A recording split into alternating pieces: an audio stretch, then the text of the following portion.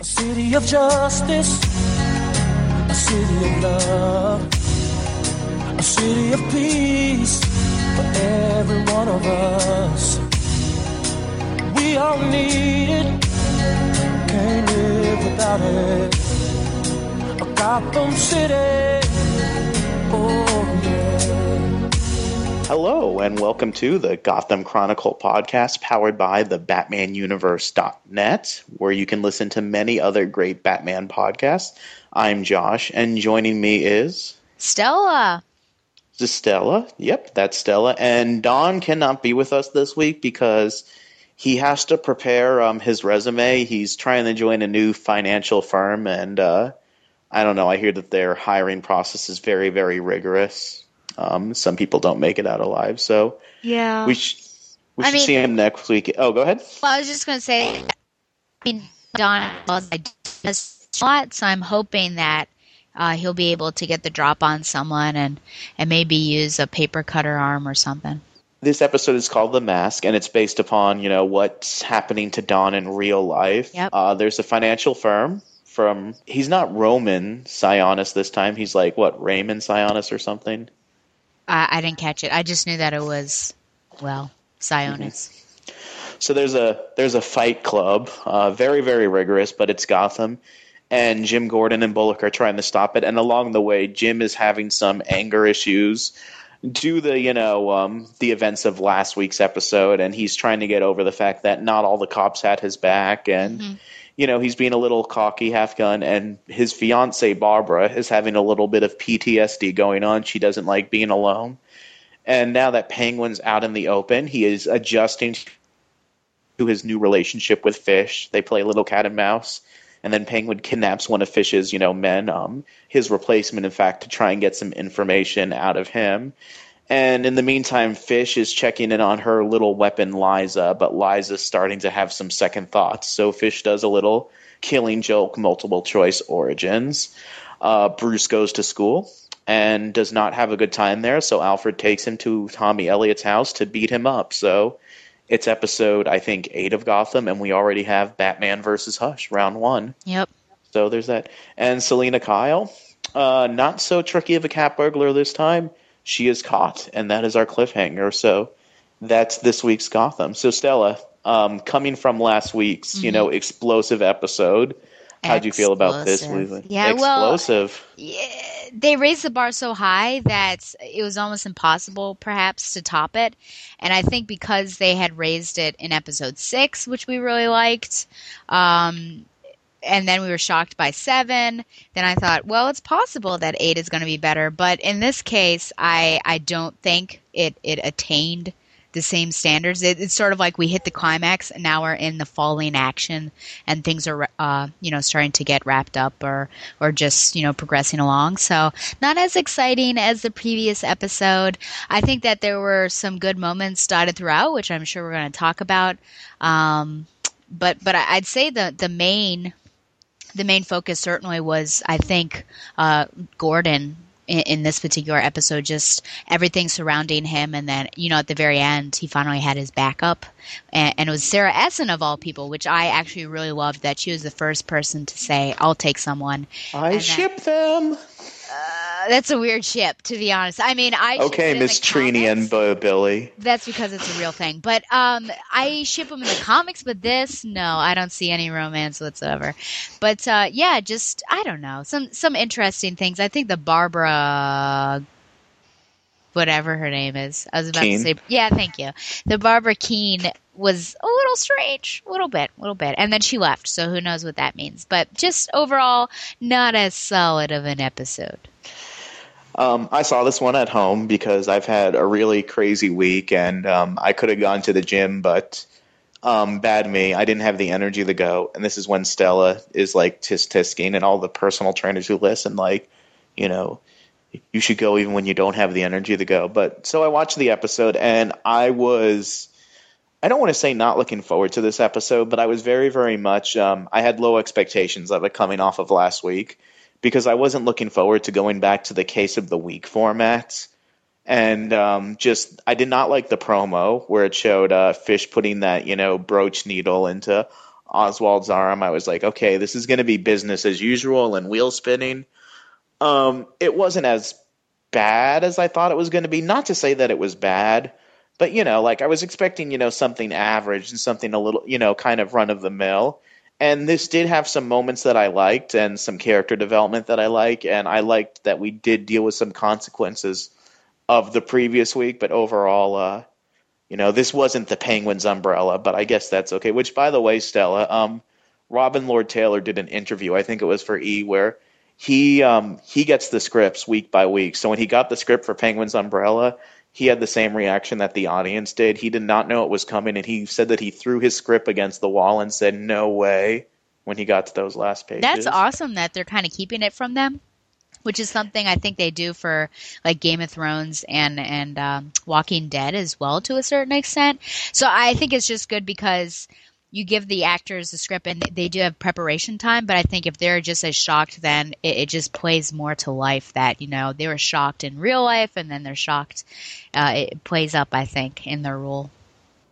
Yeah, and there was an interview I read somewhere with Erin Richards, who plays Barbara Keene, where she said something similar, that she doesn't want to know what's going to happen, and she told the producers, not to tell her. She'd rather, play it week by week, so that way when Barbara's surprised, she can be surprised too, legitimately. As if her character is so huge that she's going to have a bunch of surprises.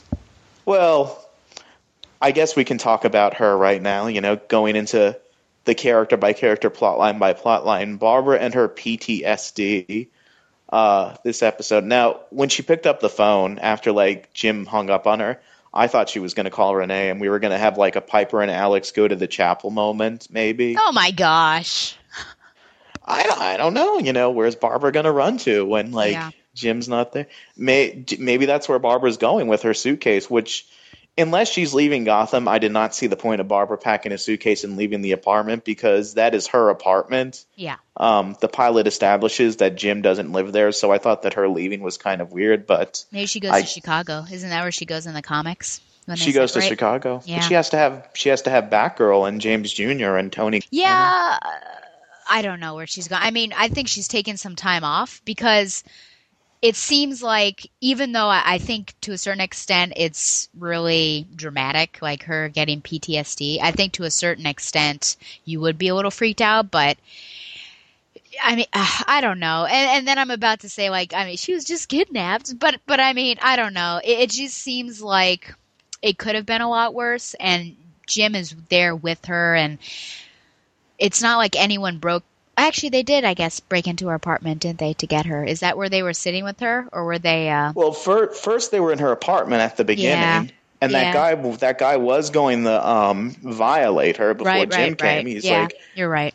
And when she's with Mr. Zaz having muffins with Liza, right? Falcone makes that comment. We had to rough her up a little bit just to make sure that she didn't know anything. So so maybe it is terrible of me to say that it's dramatic, but I guess it didn't really feel real to me. It didn't. I don't know if it was the actress not pulling it off, but clearly, despite all of that, clearly she really wanted Jim to be with her at that moment, and I think she really expected him to be there, and I think perhaps he should have, though he was dealing with his own stuff that didn't really relate to it. But she even says the fault of all of it is that she said, I was going to share your life with you and whatever it came, but obviously she can't handle it. So I don't think she's gone forever, but I feel like she's going to take a break from the action of what's going on and kind of get her head together.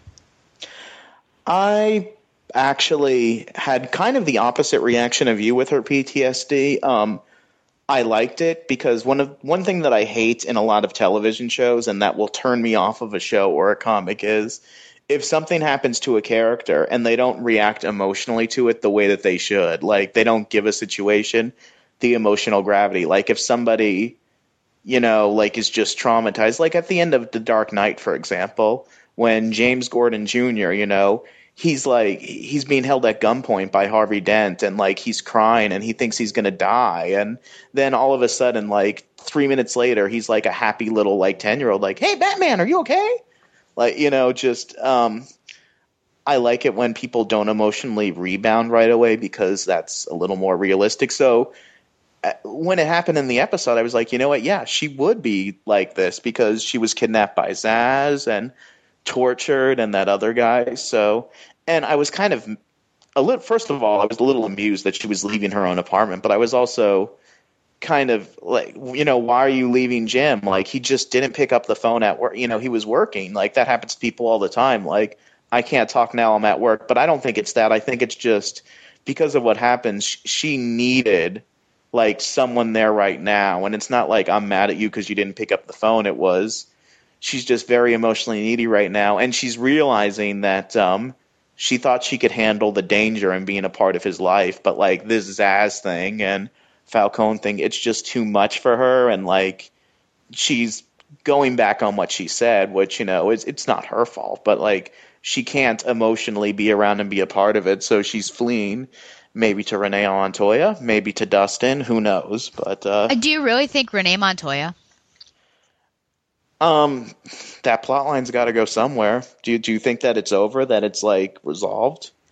I don't know. I mean, Renee apologized to Jim, and Renee still has feelings, though. Well, I know that, but also Babs, she didn't lean in for the kiss. Remember, she was just kind of this, I don't know, third-party individual that was accepting the kiss. But I just feel like, I don't know, with everything going on, I don't know. I don't think I would like it, but I guess I can see your train of thought where it makes sense that you're upset with the one person, so you go to seek emotional acceptance. It's not even like an upset thing, but like, just she needs to be held. She needs to be comforted. And it's, so going from one, Gordon family member reaction to another, like we saw how Barbara handled this by being all, going through PTSD. And Jim's reaction was to kind of lash out and be more impulsive. Like when he was interrogating, Sionis, he just like there was no foreplay, pardon the metaphor, but there was no foreplay in his interrogation. He immediately said, "You're the killer. Admit it. You did this. You did this. You did this." And usually, he's a little more methodical about it. But it's just like Bullock in like the Arkham episode or something. Like, we got witnesses. Oh yeah. I did look up Sionis. It was Richard Sionis. So okay. It wasn't Roman, but it was another R. I don't know if he's related somehow to the man we will know to become the Black Mask, but I was super excited to see someone like that in here. Mm-hmm. I think that, like I said at the beginning, we were talking about overall thoughts. I think this was the main plot, really, and it was really the one that I was most captivated by.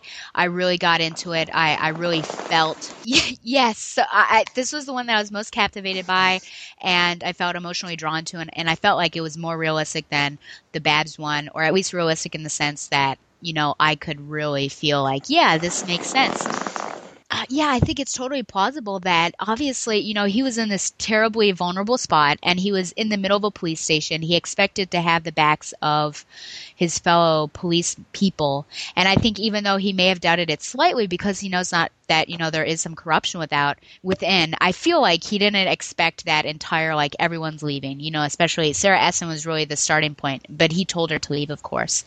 And so now, I just think his interaction with Alvarez was pretty telling. Just like, yeah, well, this is what you did. So he completely like is screwing people over because he was screwed over, and I love just that he was super intense, and perhaps it relates back to his war days if you think about it, because I think about the movie The Lone Survivor and just how wonderful that was, and the fact that it's this family that's fighting together and certainly leave no man behind and do everything that they can to save as many as they can. And I think hopefully if we get to know Gordon a little bit more and his war experience, that was his experience and he understood what a brotherhood was through his military experience, and perhaps he was expecting that in law enforcement, but it's completely opposite. And I think perhaps he's just brokenhearted to a certain extent of that, and his rage is just coming through because this is not what he expected it to be, and he's disappointed. But I loved this. I thought that this was great, and I think a great villain to pit him up against.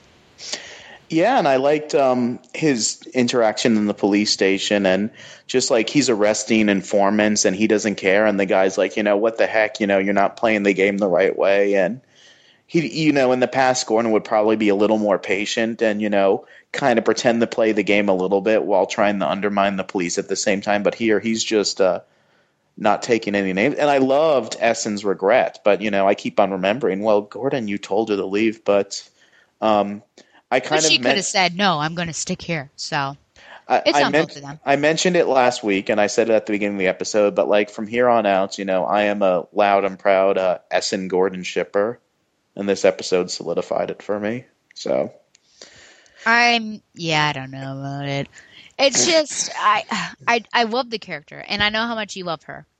I really loved her in No Man's Land, which is really when I first experienced her character, and of course that's super tragic at the end with everything. But I just don't get a good romantic sense from these two, and I feel like their age is really disparate. I mean, how is their age in the comics? Wasn't it closer? She was younger than him, I believe. Okay. And in this case, from what I remember in year one. Yeah. I don't know. I guess I don't see it right. Do we know that she's older? Have they said that? Don't you think she looks older? Well, I mean, she's got more experience. I think it's because she's his superior.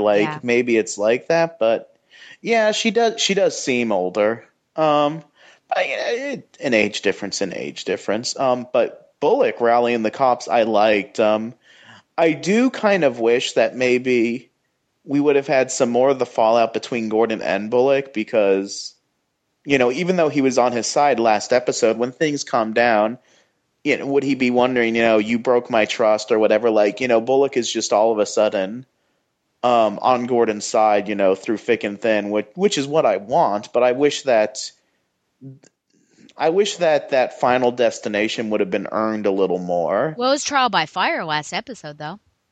It was trial by fire, but, like I said, now that things have calmed down, would Bullock be more bothered by, you lied to me about Oswald Cobblepot, or how come you didn't tell me from the beginning, but we did already have that scene with him punching him in the locker room. Did we need another one? That's the question. Would it have been redundant?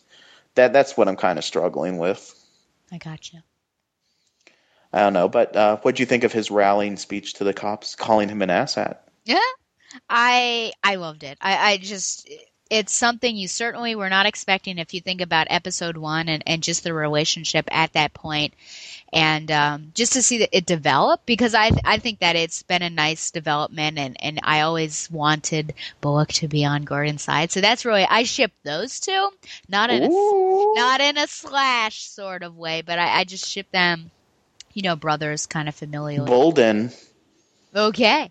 I gotcha. I understand. Yeah, so just to see that, I think really it was a trial by fire, that they were going in, he had his prostitute. So it was just like, we're going to die with this. And I think it was great that he sided with him. And I think that really cemented them. Not to say that, I think they're not 100%. I can see they're going to butt heads in the future, which they did later on in this episode when he tells them that Sionis was right, that there is something, there within Gordon, but I love that he stuck up for him and said, you guys need to get it together. And yeah, so it was great calling him, which is funny because you'd think like pot calling the kettle black, right? Because Bullock certainly is doing that sort of stuff too. But I think to hear that rallying cry from someone like Bullock, and then Essen being the first person to say, give me one, that's when people really started stepping up. So I think Essen, that was like the perfect character moment for her to step up. Yeah.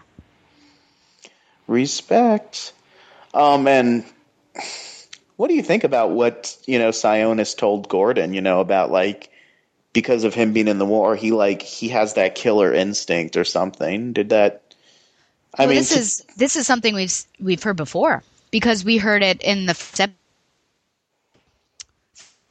She's just said, there's a little danger in your eyes, So I think in a different way, he's seen something. And I think that's true. I think that there is something, war, obviously, it changes people, to a certain, I don't think that Gordon's a terrible person or anything, but I think he's seen things that you can't come back from. And so he is different from Gordon pre-war, but just how I hope we really, I think it's time that we start investigating what his war background and history is like, because now there's just so much going on that you just wonder, like, did he go over the edge? What was his relationship like with his fellow troops? Things like that. So now is the time. Now is the time to investigate that. We could have a Lost style flashback.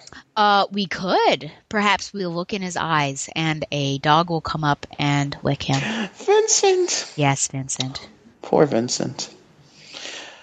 So, Black Mask and his law firm or financial firm Fight Club, what did we think of this gimmick?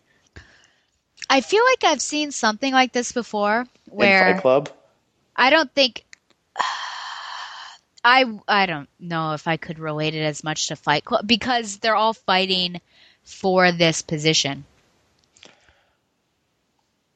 So I don't know. I feel like I have, apart from Fight Club, if that's the connection we want to make. I feel like there is something that I have seen before that they are fighting in order to get to the top, and it's all like related to some Hunger sort of Games? corporation.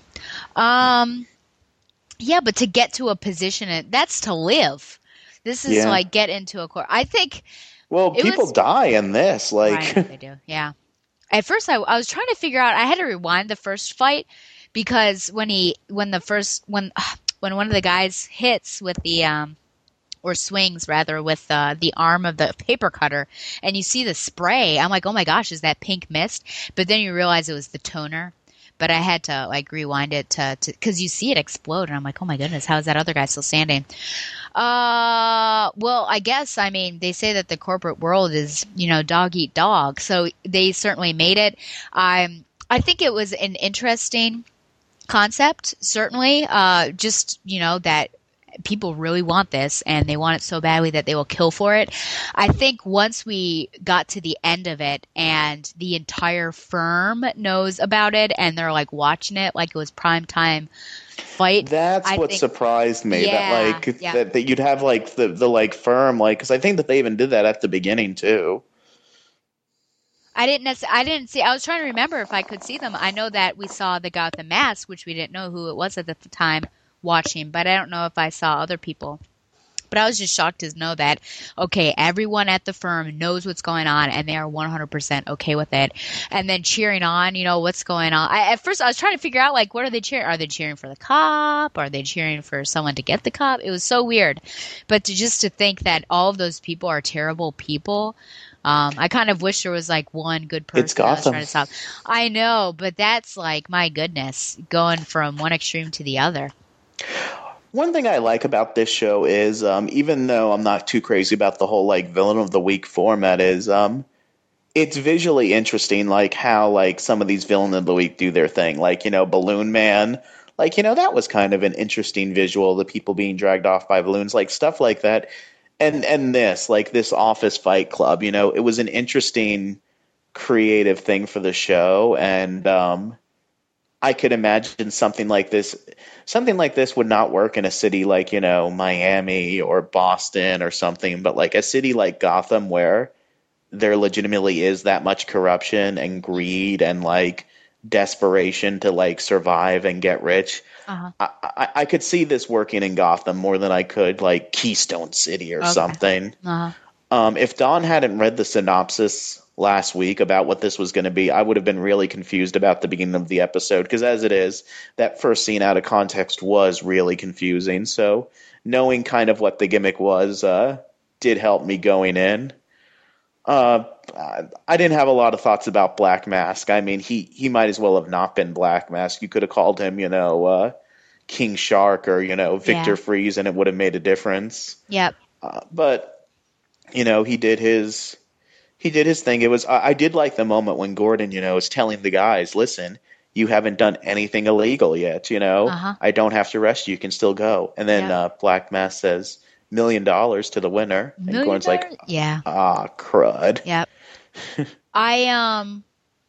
Let's see, what was I going to say? Oh, when I was watching this, it very much reminded me, for whatever reason, of Batgirl to Dare the Darkness, that little book I was reading. I thought of that too. I was like, I thought it's just like Stella's book. Like, yes! They have to prove, and in both cases, it's not Barbara Gordon, but it's Barbara Wilson. But it's like, it's her dad from another universe, like trying to like prove that Raymond Sionis is a bad guy too. Yep. Yeah, Yep. it's Dare to Darkness, and you finished that recently, didn't you? In I like a did. Yep. mega-sized episode. What do you think about?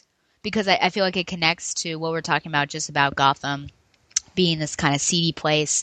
The end conversation between Essen and Gordon about like why is everything happening now? Do you want to talk about that now? Because it kind of relates.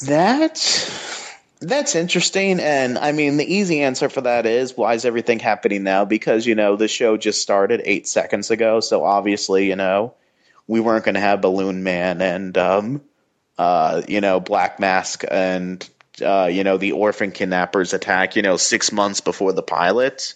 So like that's the easy answer. But I guess like it is showing how important the Waynes were to Right. Yep. the balance, which is kind of a reoccurring theme that Falcone and Maroney said. Like killing the Waynes is something that you just don't do. It creates chaos, which it makes me wonder if they're that important to the grand scheme of things. Why were they killed in the first place? Like who would have to benefit by it? So it does raise the question. Yeah, I liked it. I liked the thought that because I thought it was a good question when it happened. I was like, oh wow, yeah, I wonder. And then to hear that, well, it started ever since the Wayne. So I think there is some sort of power vacuum, which really makes sense. Just that they were not necessarily controlling everything, but I think as they were just this beacon of hope potentially for the city and had their fingers in a lot of different things. That once they were gone, now everyone can sort of seep in and try to they kept things in check too. Yeah. Yep. I mean, I guess Falcone would only move so far because he knew that like the Waynes would, not let him manipulate their company a certain way. And with Falcone in check, Maroney was kind of in check. And I don't know, I'm still kind of learning the power infrastructure. And that was the interesting thing about Viper is we saw a little bit of, what made Wayne Enterprises work. And we see now that like without the Waynes there to keep that in check, they're being a little evil. We still have that one woman who was following, was she following Gordon? No, she was following Bruce. So just like Selena Right. Kyle, everyone's following him. It's kind of like Teenage Mutant Ninja Turtles, I think, to a certain extent, because there are just always these little clans kind of that are around. Like you've got the Purple Dragons, and you have other sects, and of course you do have Shredder and the Foot. And with all of these little ones trying to go around, the Shredder's always trying to take them over, and I think there's just always a power play between them, and I certainly see that. Just we've got Don Falcone, Don Maroney, and then Fish, and then just trying to be the big boss. So I just kind of see lots of Teenage Mutant Ninja Turtle. This could be a good crossover. Maybe they did cross over with Power Rangers. Turtle soup. Maybe he dines on turtle soup. Maybe tonight. Alfred will make some turtle soup for him. So I'm thinking about this and about your question and the Waynes thing and how like it has thrown everything in the chaos and who would benefit most from the chaos. So now I'm wondering, now obviously Robin Lord Taylor might not have been, the shooter, but if Penguin, even if he wasn't the shooter, if he had a direct hand in getting the Waynes murdered, that way he could throw everything in the chaos and start his takeover bid. That Penguin had a hand in the murder? Yeah. Oh, man, if that's revealed, that'd be terrible. I mean, I love Penguin, and I understand that he's a terrible person, but that would be like that would be me almost like washing my hands at Penguin and not loving him as much. So I hope it's somebody else. Well, and it would be an interesting relationship moment for him and Jim Gordon because they are kind of uneasy allies right now. Yeah. And if Gordon found out that it was Penguin all along, that might push him over the edge. It was funny because my brother just got a job as a dishwasher. Ooh. And we were driving him to his job today, and the kid who I take home from school who watches Gotham with me, we were like snickering at each other as we were driving Joseph to the place. Like, oh, Penguin was a dishwasher. I said, you could get promoted fast just like he did. Said, how did Penguin get promoted? I said, well, he faked a robbery and had everyone shot, but he's restaurant manager now. Is he really? No, Penguin. Oh, I thought your brother. I'm like, what happened? He's the Penguin. He had the Wayne skill. Interesting. That's interesting. So you were talking about Bruce, and I guess that would be a good transition into Bruce Wayne goes back to school, Uh-huh. and he has his first battle with Hush. It took about 60 something, 70 something years in the comic, but in the Gotham show, he has his first battle with Hush 8 episodes in, I guess. Yeah, I don't like it. I mean, I'm being facetious. Obviously, this isn't like a Batman and Hush battle, but Yeah. you didn't like it. Am I to take that? I love the Hush story, and Heart of Hush, which I also very much liked. And I think the crucial thing about that is that there is, with quotes, a good relationship between the two of them. I don't know if that's going to happen after this, but just the fact that, I mean, he is really, Tommy is very enamored with Bruce and almost, jealousy almost, and like, almost wanting to emulate him, but they have a good relationship. And, I don't know. Now I feel like it's just a bummer because we could have created an even like a creepy guy that it's a slow build and you only see, since they're kids, you only see a little bit of the man he could become, but he's just outright a bully. And at the first like conversation, he's talking about, oh, your parents are dead. I thought this could work because he always, I mean, that's one of his things, that he was jealous that Bruce's parents were dead to a certain extent. And that's kind of what started everything. But after that, I thought, no, this is like way too much. And I think realistically, hopefully, no kid would do this to someone who just lost his parents. So I was upset. It just doesn't seem like the Tommy Elliott I think that he should be. Yeah, I also feel like they should be friends, but like, I also feel like Sarah Essen should be. You and Sarah Essen. Well, no, I mean, like that she shouldn't be corrupt, stuff like that, and that Poison Ivy should be Pamela Isley. So they're already doing little changes. So like at this point, I'm kind of rolling with the change, but yet he did feel off to me. But I guess they needed a bully character for school, and instead of making up a classmate, they decided to, go with who one of his actual classmates was. But yeah, I mean, I was texting Don, and I said, "Oh, Tommy Elliott." He said, "Yeah, Tommy Elliott in name only." Yeah. And I was like, "Oh, yeah, I kind of see." And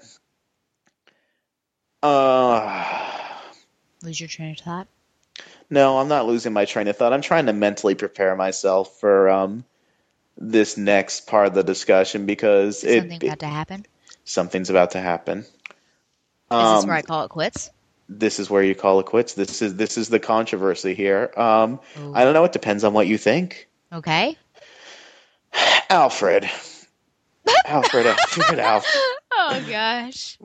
Are you gonna spit it out? Are you okay? Do you need a shift on the beanbag again?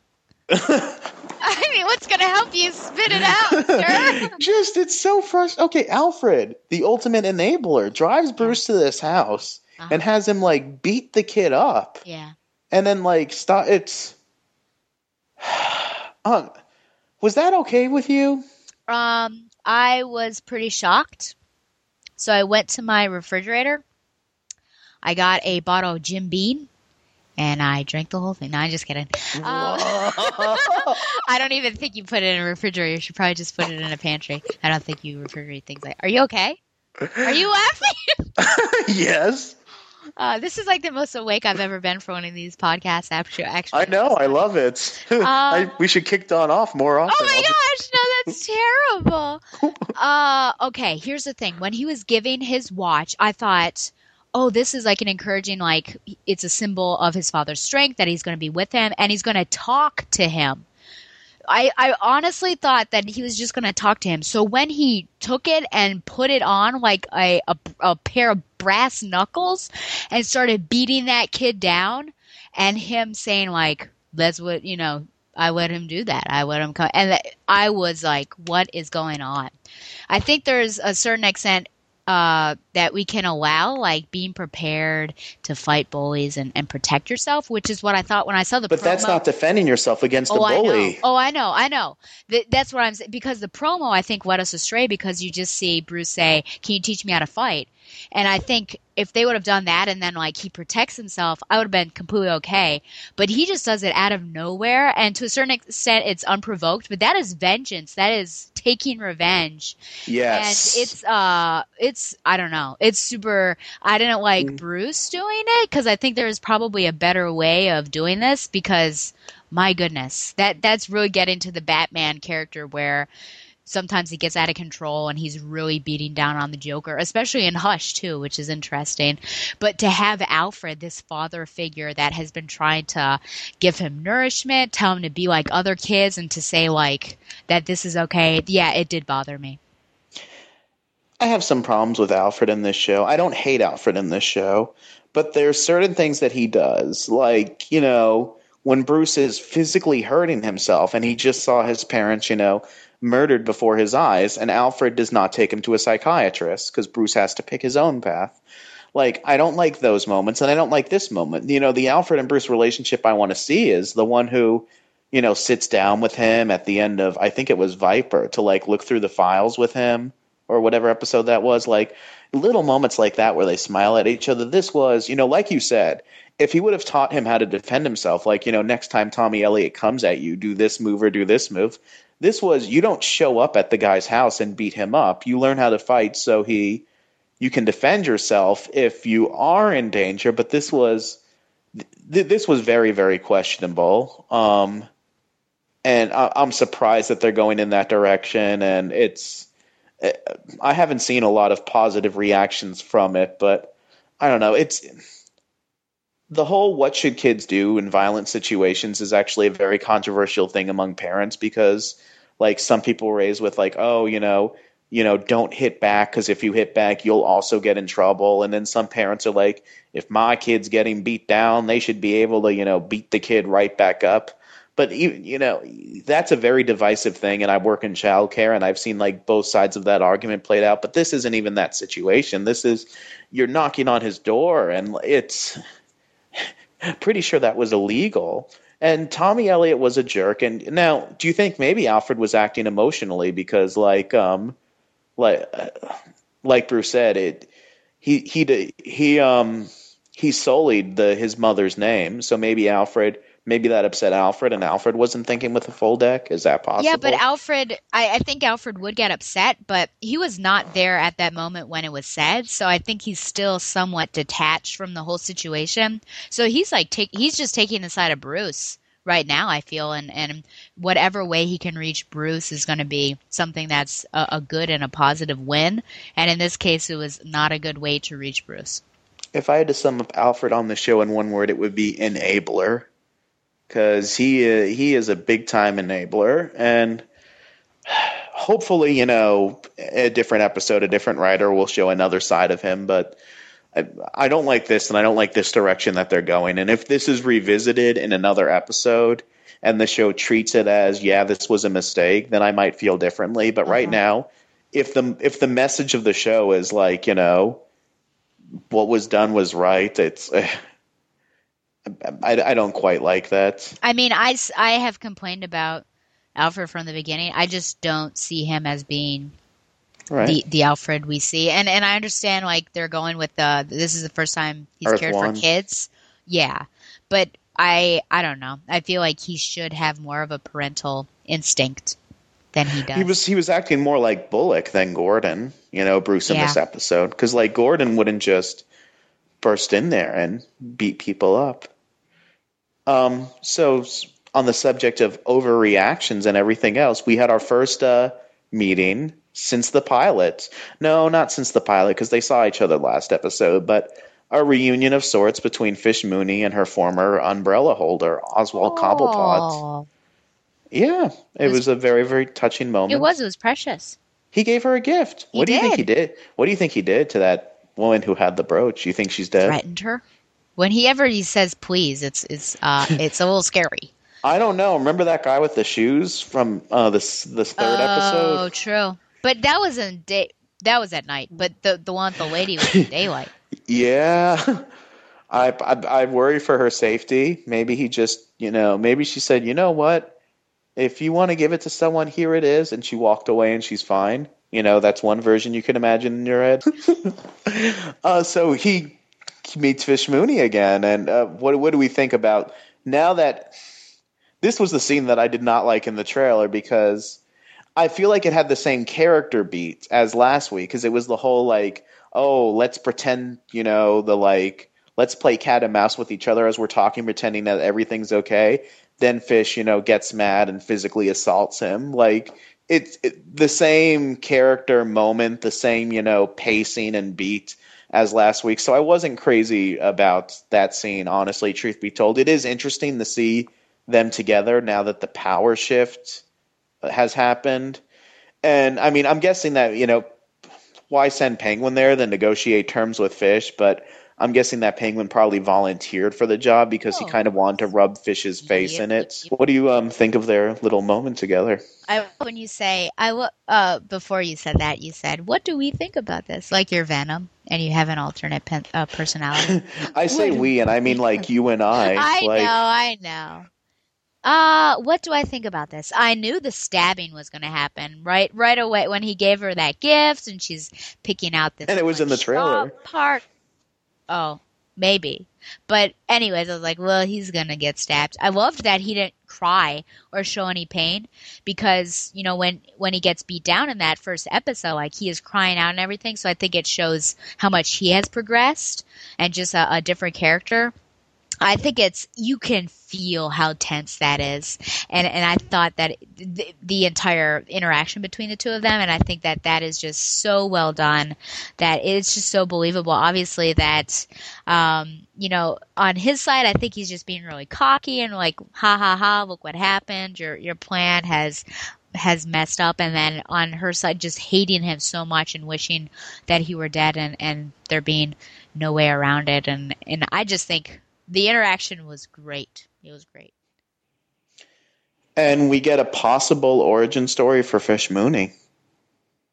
With her mom. And it's Helena Bertinelli's origin. Did you notice that? No. Yeah, that's Helena Bertinelli's origin. Oh, that's true. Yeah. So maybe Fish is going to become Huntress? That'd be strange. When that old lady was up there singing? I was like, you know what? I wonder if that's Fish's mom. Because I just thought, what other old lady is going to be up there and Fish is okay with her being up there and singing and everything? And then, yeah, but that's a fake origin story. Does she say that it's her mom when they go? Because I kind of thought that, like, by their conversation, maybe it was. And I think she even says, go on home. Yeah. But, like. She does say that, yeah. I think it's only implied just because she's up there and she said, I heard you telling stories. So I think actually that the origin was a lie. It's a Killing Joke origin. Yeah, and so the mother obviously would know it was a lie because it was her. Yeah. Well, and I think that, there was a reason why they had an older African-American woman up there as opposed to, like someone of a different race or gender or age. Like, so I think that, visually that is to like kind of clue the audience in that maybe there's more to what Fish is saying. And she is a mastermind. Yeah. And her little weapon, Liza, I don't know about Liza. Like, why is she getting soft for Falcone? Because he's being nice to her. But she knows what he can do and everything. And, like, she saw him, like, kidnap Barbara Keene and Mr. Zaz and everything last week. And this is the same woman who, was willing to, like, did she kill her competition when they had that, like, interview together in the alley? Well, they had a fight. I don't know if she died. But she was certainly incapacitated. So it's not like we're dealing with, a Sunday school teacher here. This is This ain't your mother's Sunday school. I think that with all things, when you're undercover, deep undercover to a certain extent, you almost have some sympathy. I feel like even the hardest person is able to gain some sympathies, for the people with whom they are working, even though they're trying to take them down. And I mean, it's not like she's this trained hardcore killer that it'd be harder to breach this, but, she's this lady who knows what her backstory is and what her family life is, but she's here, she's scared, And then Falcone is just nice to her as far, maybe a little creepy, but as far Hmm. as, we can tell, and I don't know. I think she's both scared, which is what she said, and perhaps maybe she is starting to like him a little bit. That does creep me out if she's starting to like fall for him. I mean, I guess we Why thought does it that creep maybe you out? the age difference and Oh, just okay. like the whole relationship in general. But you're okay with Sarah Essen and Jim Gordon. Oh, come on. That is not Yeah. even comparable. First of all, like Yeah. Falcone's old enough to be her father, possibly Okay. even Uh-huh. grandfather. And plus he's like she's emulating his dead mother, so that's Okay. creepy enough as it is. Well, Gordon and Essen Bates. have 20 years apart at the Oh, come on. most. You could be a father At or the a mother most. there. Come on. She's At the middle-aged. most. Give me a And break. in the comics they were married and they had a, Yeah, but this is in the comics. clearly it's not. So we would talk about Penguin, who kidnapped his replacement. And actually, that does go back to Liza, because now Penguin knows that there's someone in Falcone's camp, because we were kind of wondering last week, Right. does Penguin know about Liza, even though Uh-huh. she came after he did? Yep. So. And we got more Penguin and Mama Penguin scenes, which actually leads me to believe, okay, they're showing her a lot and showing them together a lot. She's definitely going to die. I also think that something bad's going to happen, and that's really going to push them over the edge. But that's certainly a way. I think everything's going to escalate. I do think that this was foolish for Penguin to kill Fish's. I was going to say number two, but it's really not. But Fish's new Penguin, because it's clear who would have done that. I think. I mean, shortly after he meets him, like that is. It seems a little. And it's almost as if she was putting him out there as bait. Yeah. Like she's like, Yeah. "Oh, this is your replacement," and says his name, making sure that Oswald knew who he was. Yep. But I mean, Um, yeah, it's almost like eye for an eye to a certain. Like he got hurt through the hand. It escalates now, and he takes one of her people, and it's going to escalate again. So I think she's going to be Penguin's mother is going to be in the line of fire, and it's probably going to be by Fish. mm-hmm. And another person who had, I swear, there must be some kind of clause in her contract that she only appears for 40 seconds per episode. But Selena Kyle's back, and she's in custody again. I don't have much to say about her scenes other than, I mean, yeah, she was caught, but I mean, it's just another short scene that's divorced from the rest of the episode. Yeah. And these last few times where she sneaks into the Wayne Manor, shows up or something. But I mean, it's almost like the cliffhanger from the second episode now, where here she is again with Gordon in the police station, when they're about to have a talk. Yep. Hopefully she'll tell him more about the murders, because supposedly she had a lot to say, but we never found out what it was other than I can see in the dark. But do you have anything to say about Selena Kyle and her two scenes this episode? She's gotten, well, number one, I mean, did you really think she was not going to get noticed pulling fur coats up out of the sewer? So that was a little weird. I don't know if that's where the Turtles crossover is going to happen. Yep. Domino's delivers. I think, I don't know if she was trying to get caught. That seems a little strange, but that's a little strange, I think.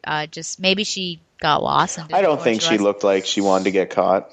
Okay. Well, she better make a map or something, or ask Killer Croc how to get around the sewers into a better place. I know, right?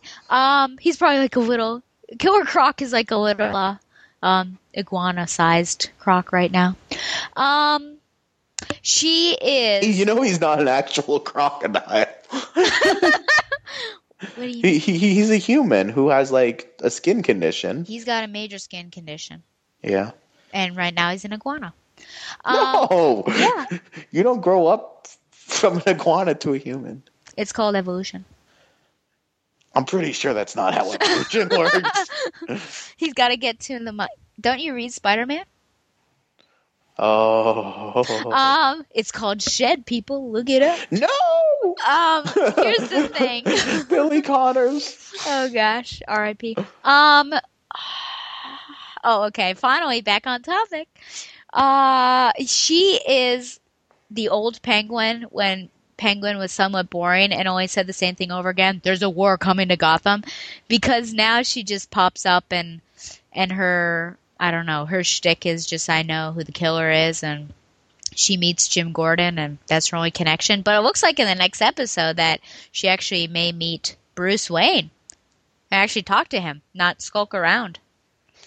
Or maybe they just stare at each other and she runs away, whooping like Zoidberg. Whoop, whoop, whoop. But I don't really know what can you do with her? It's not like Bruce Wayne where we can see this. I mean, what can we really do with this character?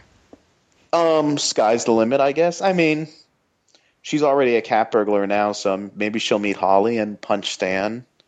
He is way younger than her. That doesn't work out.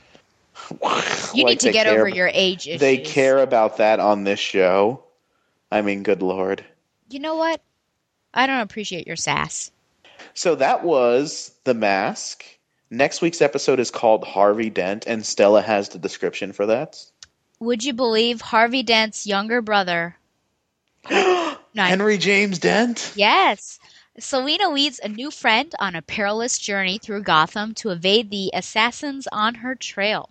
Following a misstep, Gordon is reassigned to duty at Arkham Asylum in the all-new Harvey Dent episode of Gotham, airing Monday, November 17th on Fox. And we've both seen that trailer, right? No. Because it occurred after Sleepy Hollow, and I didn't watch Sleepy Hollow. Oh, I don't mean like the Sleepy Hollow trailer, but I mean like the little 30-second thing. Yeah. Yeah, so I guess Selena's young friend, judging by that, is Bruce. So I think so. He's swimming in his little pool. I'm actually a little more excited for next week than I was for this week, because this week I was like, oh, business as usual. But it looks like from this that, like, you know, some stuff is going to be happening. We'll be getting some Selena Bruce action. Clarify? I mean, like, they're finally going to meet. Like, she's just been stalking him, you know. I didn't want you. It sounded risque. It doesn't have to be risque. Somebody posted on Twitter after watching the pilot for Gotham saying, I'm really upset that they're sexualizing a 14-year-old girl. And I was like, what? I missed it. That didn't happen. That's why I thought that it was odd that someone posted that. I don't feel like Selena Kyle has been sexualized at all. So some Selena Bruce action, and Harvey Dent's already flipping his coin, I guess. So we're going along with that. I hope not. Did you really see him flip a coin? I thought I saw him flip a coin in the trailer. How do you think? In the comics, are they about the equal age? Jim and Dent and Harvey? It depends on the continuity, I would guess. But like in the current continuity, he's kind of been a contemporary of Bruce Wayne. That's what I thought. Yeah. Like, and they've kind of been friends, and but there's so many different continuities and stuff. Like, I've said this before, but I would prefer for everyone to be the same age. Not the same age, but I would prefer that not everyone, already be older than Bruce, that Bruce would have some contemporaries. Do you think as comic readers, we just need to get over a lot of this stuff and really just keep this as separated in our minds, and just leave the comics to the comics and leave this to this, kind of like Walking Dead? I feel like because of stuff like Smallville and Walking Dead, I've gotten better at that than I would have like 10 or 15 years ago. But at the same time, too, like, you can't depart too much from it. Like, for example, if the killer's not Joe Chill, I'm not going to be super bothered by it. If, and Gordon and Essen are different ages, I'm not bothered by it. Like, I can deal with the changes, but if you do something radical, like, Don and I were playing a game through text, like, or I think you were even there too. You might have been on the phone where at the end of last episode, we're like, things that shouldn't happen on this show. And I think I threw out like Damian Wayne being introduced before Bruce becomes Batman. Like, there's just certain things that would be too far. And that would be the age differences are a little thing, but eventually, like, the little things add up. I don't know. Do you think we should get over them? So you don't think in the next couple episodes we should see like a scientist walking by with a test tube, and on the test tube there's a little piece of masking tape, and on the piece of masking tape is the name Damien? I don't like that origin for him. I hated the whole retcon that he was like a science test tube baby. But Yeah, that's it's my hang hard. up. It's hard. Because I think in this episode I've asked several times about the comics and I related to Hush and everything. Walking Dead doesn't bother me because I don't really read that comic. I read the first omnibus, but other than that, I haven't read it, so I just kind of go along. Game of Thrones bothers me, but I'm actually trying to get over it little by little. So maybe it's just me really wanting this to connect to the comics, and I need to make a conscious effort to separate and be they're keeping to the spirit of the comics, but they're going their own route, and so I need to treat this and what I'm reading in two different categories. So with that, be sure to watch Harvey Dent next week. And this is Josh. And this is Josh. Oh, two Joshes. And you've been listening to the Gotham Chronicle podcast.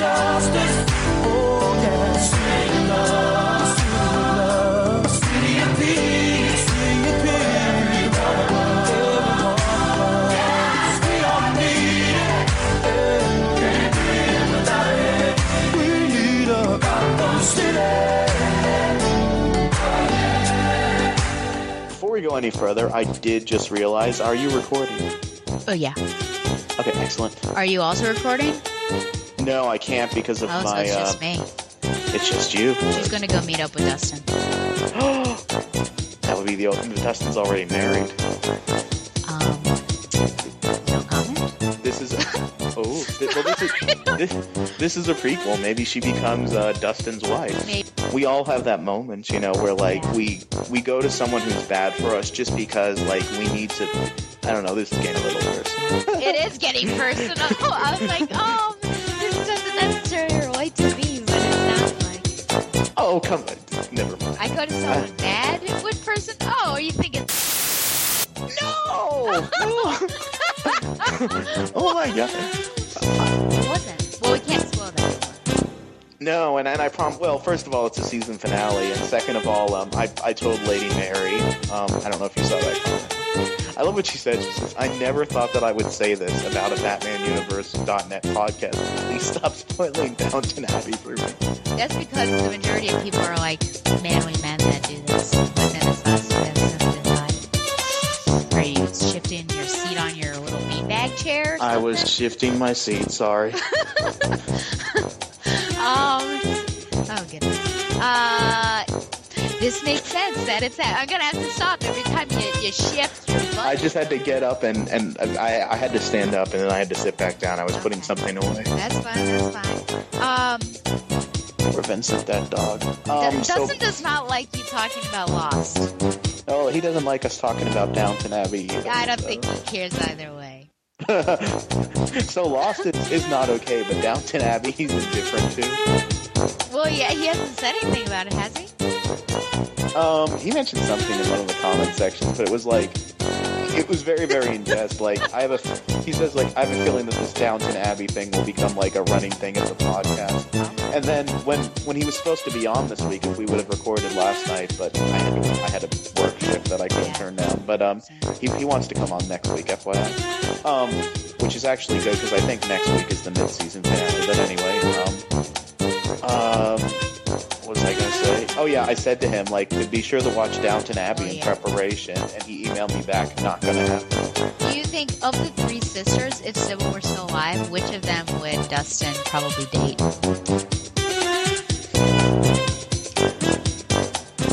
I'm thinking. Dustin needs someone very, very disciplined and by the book. I think Lady Mary is too much of a wild card for Dustin. Yeah. And Sybil is also very revolutionary. And Lady Mary's an acquired taste. Now, Edith... You're going to put him with Edith. I don't know if he would go for the three, because I'm thinking, of the three of them, whose personality... Because Edith is a little... I don't want to say damaged, but... She's a middle child, so it seems everything goes wrong. She has issues. Yeah.